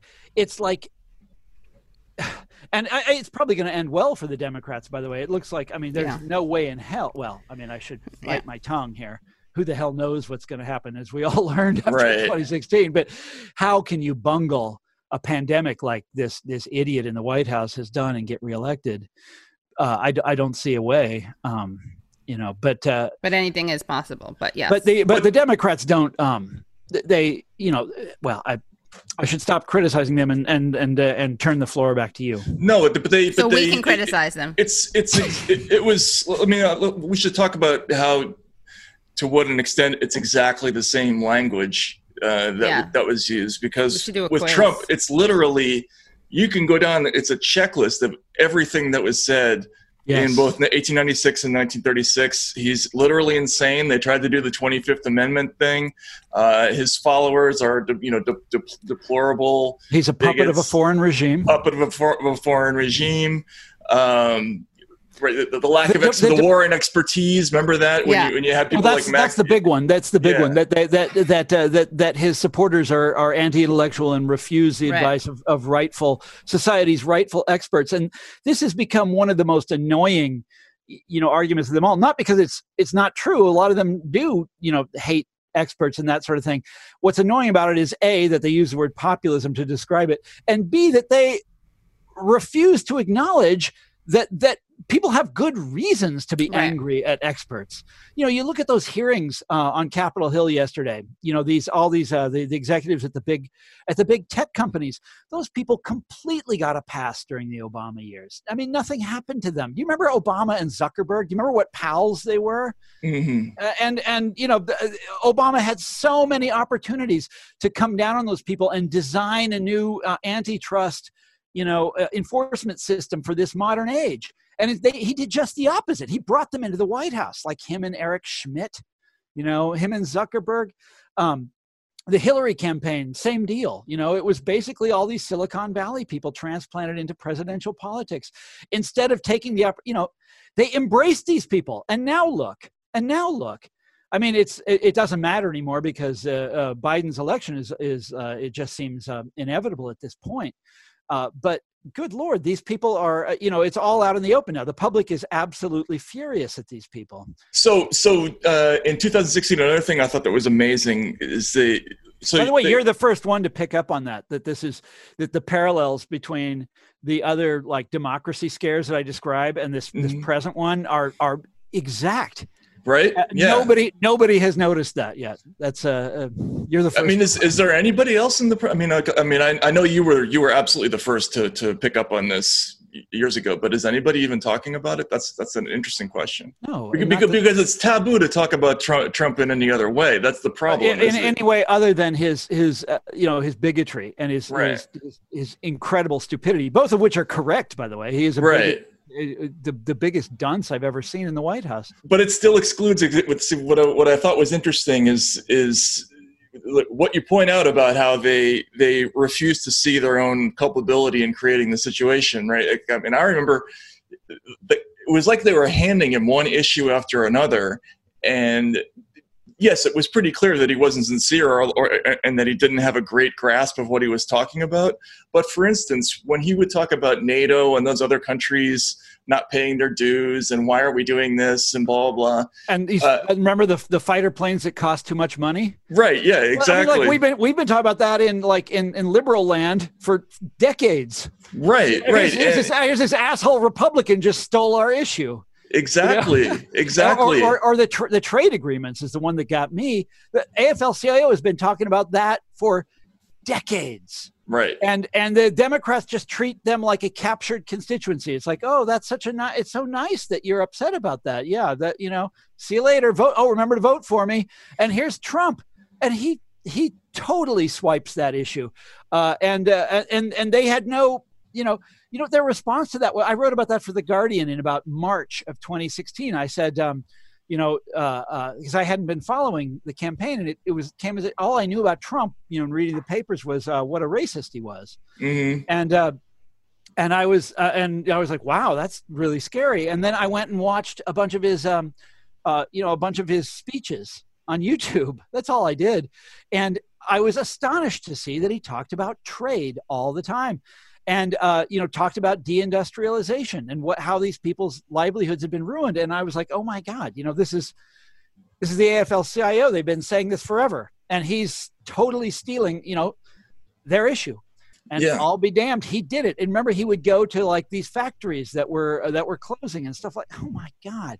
And the Democrats, instead of doing anything about that, it's just, we're in such a strange time where it's like they didn't feel like they needed to respond to that. Or Hillary had this very mealy-mouthed way of trying to get out of it, saying, oh, I'm not really supporting the TPP. But of course she had helped negotiate it. So it was not good.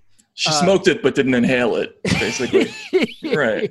That's exact, sir. Right. And in some ways, well, in many ways, this was the crash of this whole model for the Democratic Party that goes back to the early 1970s, when they decided to remake themselves as the party of the professional elite, which is really what they are today. And if you look behind the surface, if you look a little bit beneath the surface, it is a kind of a class. Well, me, I think everything is about social class. Mm-hmm. And that's my stupid little, what did they call it in the 50s? My unique selling proposition. I think everything is about class, but it's like beneath the surface, there's this weird upside down class conflict of blue collar people, mostly blue collar whites, against the professional elite, mainly professional whites. Right. And that was 2016. It was just the strangest thing in the world.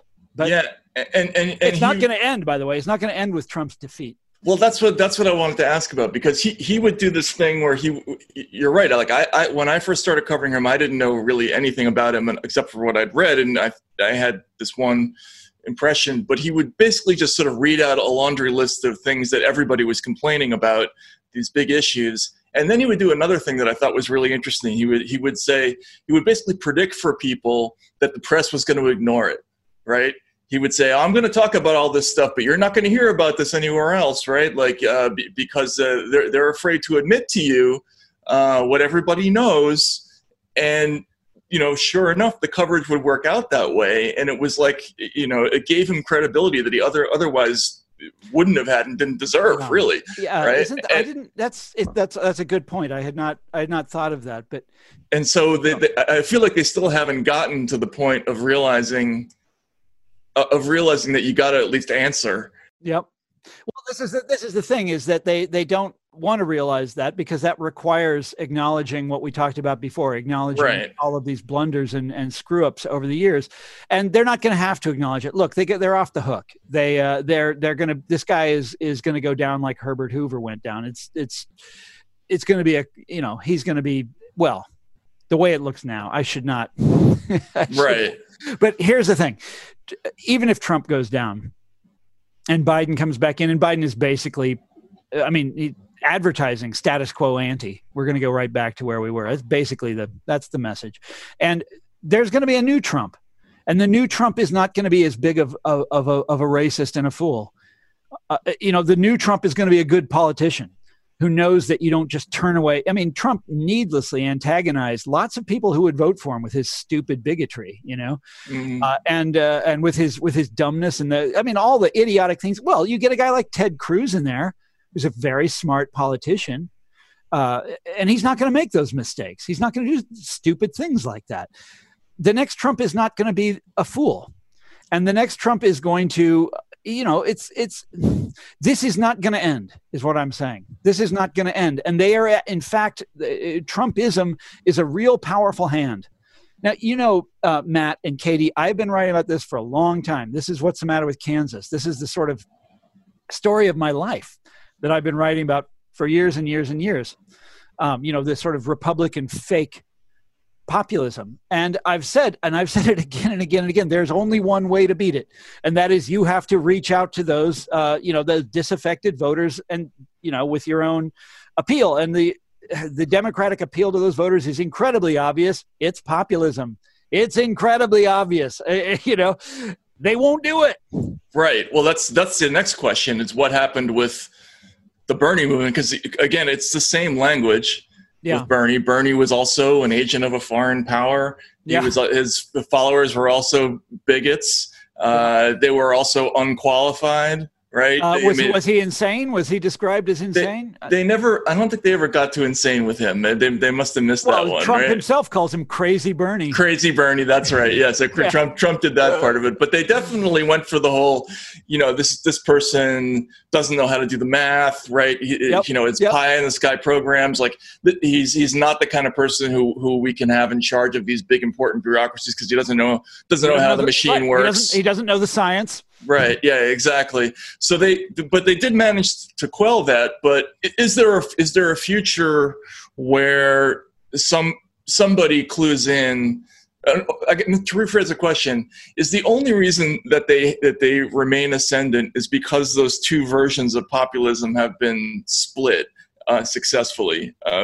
Like, if somebody were to come along and figure out a way to broaden the appeal a little bit on either side, could it be effective? Could it? Absolutely. So my feeling is that, something like the Roosevelt Coalition, if you put it together, is unstoppable to this day. But to do that, you need, like I say, and this is at the beginning of the answer. Here we go. You ready? To do that, you need a movement. To have a movement, the Democrats have to come out and support organized labor, and they have to make it possible to organize in this country again. And you and I both know they don't want to do that. And they've had many opportunities going back to Jimmy Carter to do that, and they refuse to do it. And they've allowed the beatdown over the years to take place, beginning with Reagan. And, to the point today where labor is something like 6% of the private sector workforce. It's, they're basically, they are of no significance in American life, or very little significance anymore. And it's completely tragic. And the Democrats allowed that to happen. They allowed their own social movement to get destroyed. The Republicans don't make that mistake, by the way. They take very good care of the social movements that back them, really backwards. Actually, I want to continue talking about my book, but this is the sort of fascinating speculation about the future. Let's just assume that things continue going as they are, and the double down, and they become double down. I hate that cliche. Continue along the same trajectory and become more and more and more the party of the educated elite. and the Republicans continue to become what they are, and they are more and more and more the party of capitalists, Koch brothers, that type. And the rest of us are just, we just get to fit in wherever we want. I mean, where do we go? There is no party for us. Right. Yeah. But isn't your thesis that it's not that the Dems let this happen and were duped and didn't know how to hold on to this stuff, but that they wanted that? I mean, that's the thesis and part of Listen Liberal. Yes, right? Exactly. And I repeat it with more detail in this one. They actively turned against working class issues and working class people in the late 60s and early 70s. This is kind of the alarming part of the book. Y'all remember the last scene in Easy Rider? Remember oh, yes, you do. Come on. They're riding along on their motorcycles. They're in Louisiana or something.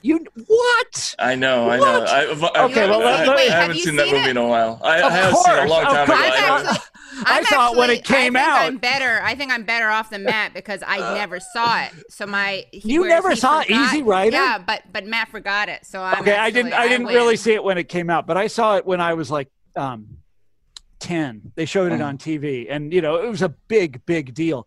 But you have to first go back to that movie version of The Grapes of Wrath starring Henry Fonda. Peter Fonda's dad. And it ends with the Jodes. Remember the people from Oklahoma, the migrant workers, the tenant farmers, and they're driving along in their crappy little truck. And Ma Jode says, and this is the great, classic line of 30s populism, "We're the people. We keep on a-coming." Movie ends. Okay, they're in their shitty little truck.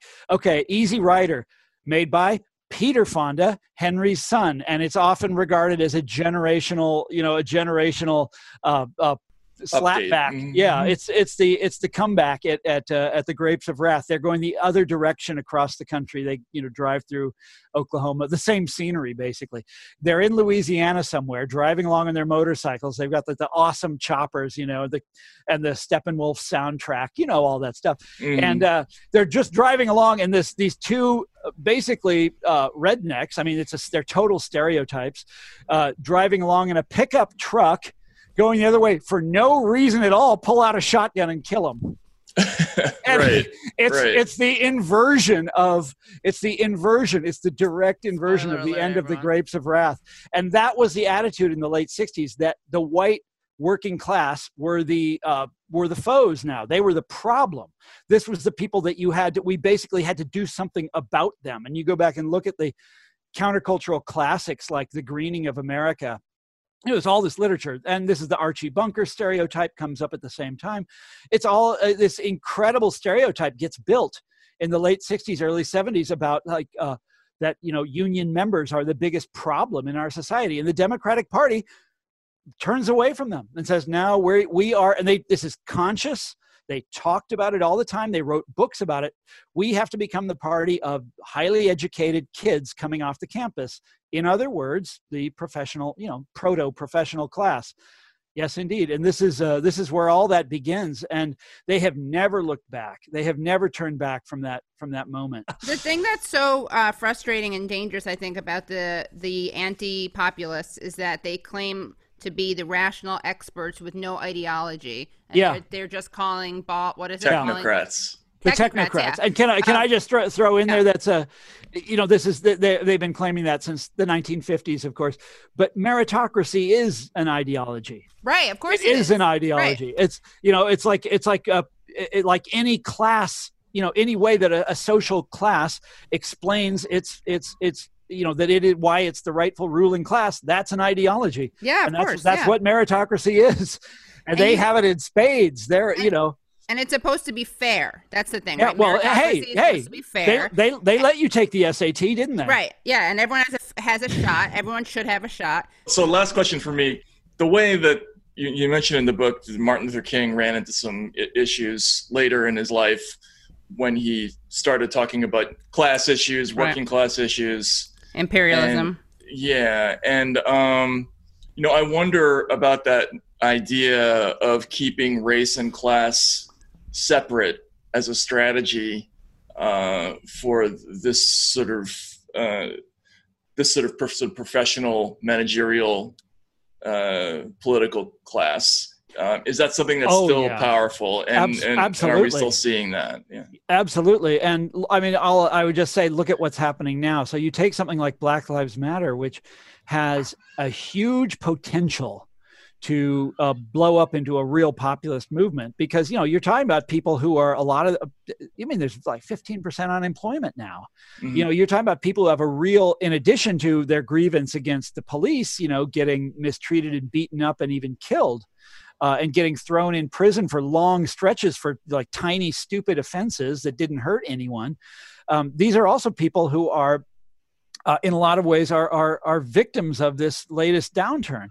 And hell yes, this could turn into something, a real economic protest movement, a whole, a widespread protest movement. And just look at the way every corporation in America is trying to keep that from happening, trying to grab hold of this thing and steal its righteousness. By the way, which they also did with Martin Luther King once he was dead. All of these corporations, tried to use his image and his words, to burnish their own image. This is a standard tactic.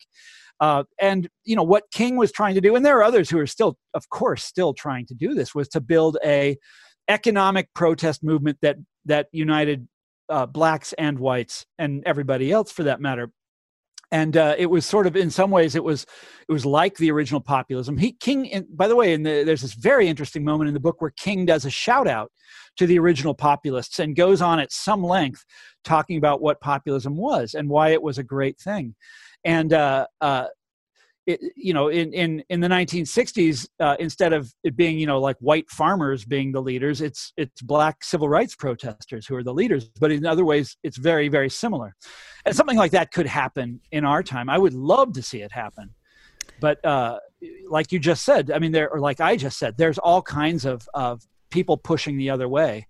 Right. And we're gonna see. But I don't know how you, in a situation like this, real economic protest movement could easily catch fire. It could, Right. But it's always suspicious when you see all these gigantic corporations leaning into what superficially at least is a anti-authoritarian movement. There's something going on there. Oh, and there's this whole idea trying to co-opt it, right? So I've got a lot of friends in the labor movement, and they're the sort of in their long history in this movement is protecting workers from the racism of bosses. This is what a lot of what labor law is all about, is like keeping people from getting fired for racist reasons. And that's, unions do this. This is one of the things that they do. And now it's all the other way around. It's like all of these corporate types are going to instruct the workers on, how to be good citizens and how to be nice. And, they're totally trying to steal the weapons that have been used against them. It's really, really an upside down time that we're going through. And it's all possible because this pandemic has restricted the voices that are out there. So there's this you thought it was narrow, the range of voices in 2016. It's like now it's down to, right. You either have this one opinion or you're out. Yeah, exactly. Tom, thanks so much for coming on. Yeah, this is great. The book is great. We're going to encourage. In fact, we're going to physically punish anyone who doesn't buy it. Yeah. So if you haven't bought it yet. One last thing. If you go to my website, the illustrations, there's a whole gallery of the illustrations on tcfrank.com, and some of them are just outrageous. Yeah. You'll see when you go. Say yes to the people no. Excellent. Tom, thank you so much, and we'll talk to you again soon, we hope. You got it. The pleasure's all mine.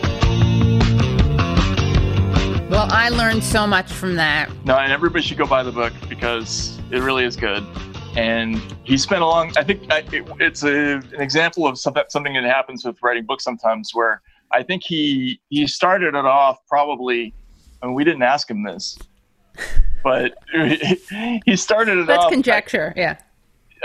And it probably intending to just do a history of the populist movement, and it turned into something that was really very much about this anti-populist thing, right?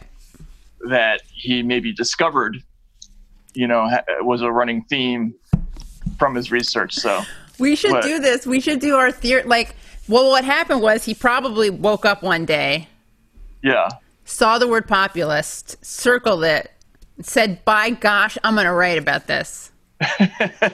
See, I don't know this for sure, but I think what happened was he was watching The Wizard of Oz, and he realized that book really needs to be explained, and that movie. Wouldn't that be funny? We come up with these, like, well, he didn't tell us this, but I have a hunch. But I suspect what really happened was...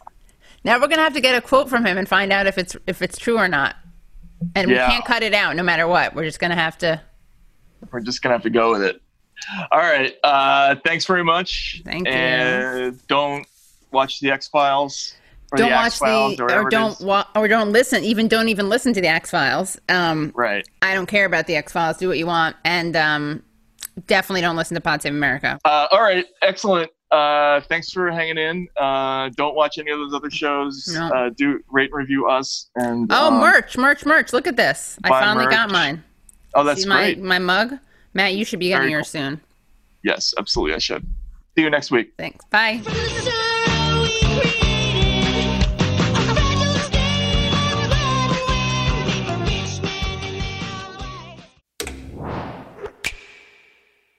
I'm Michael Toscano, hoping you'll join me on the First Light podcast. We get to the heart of the event shaping our world as our correspondents check in and we talk with newsmakers and people who can take us behind the headlines. The First Light podcast, wherever you get podcasts.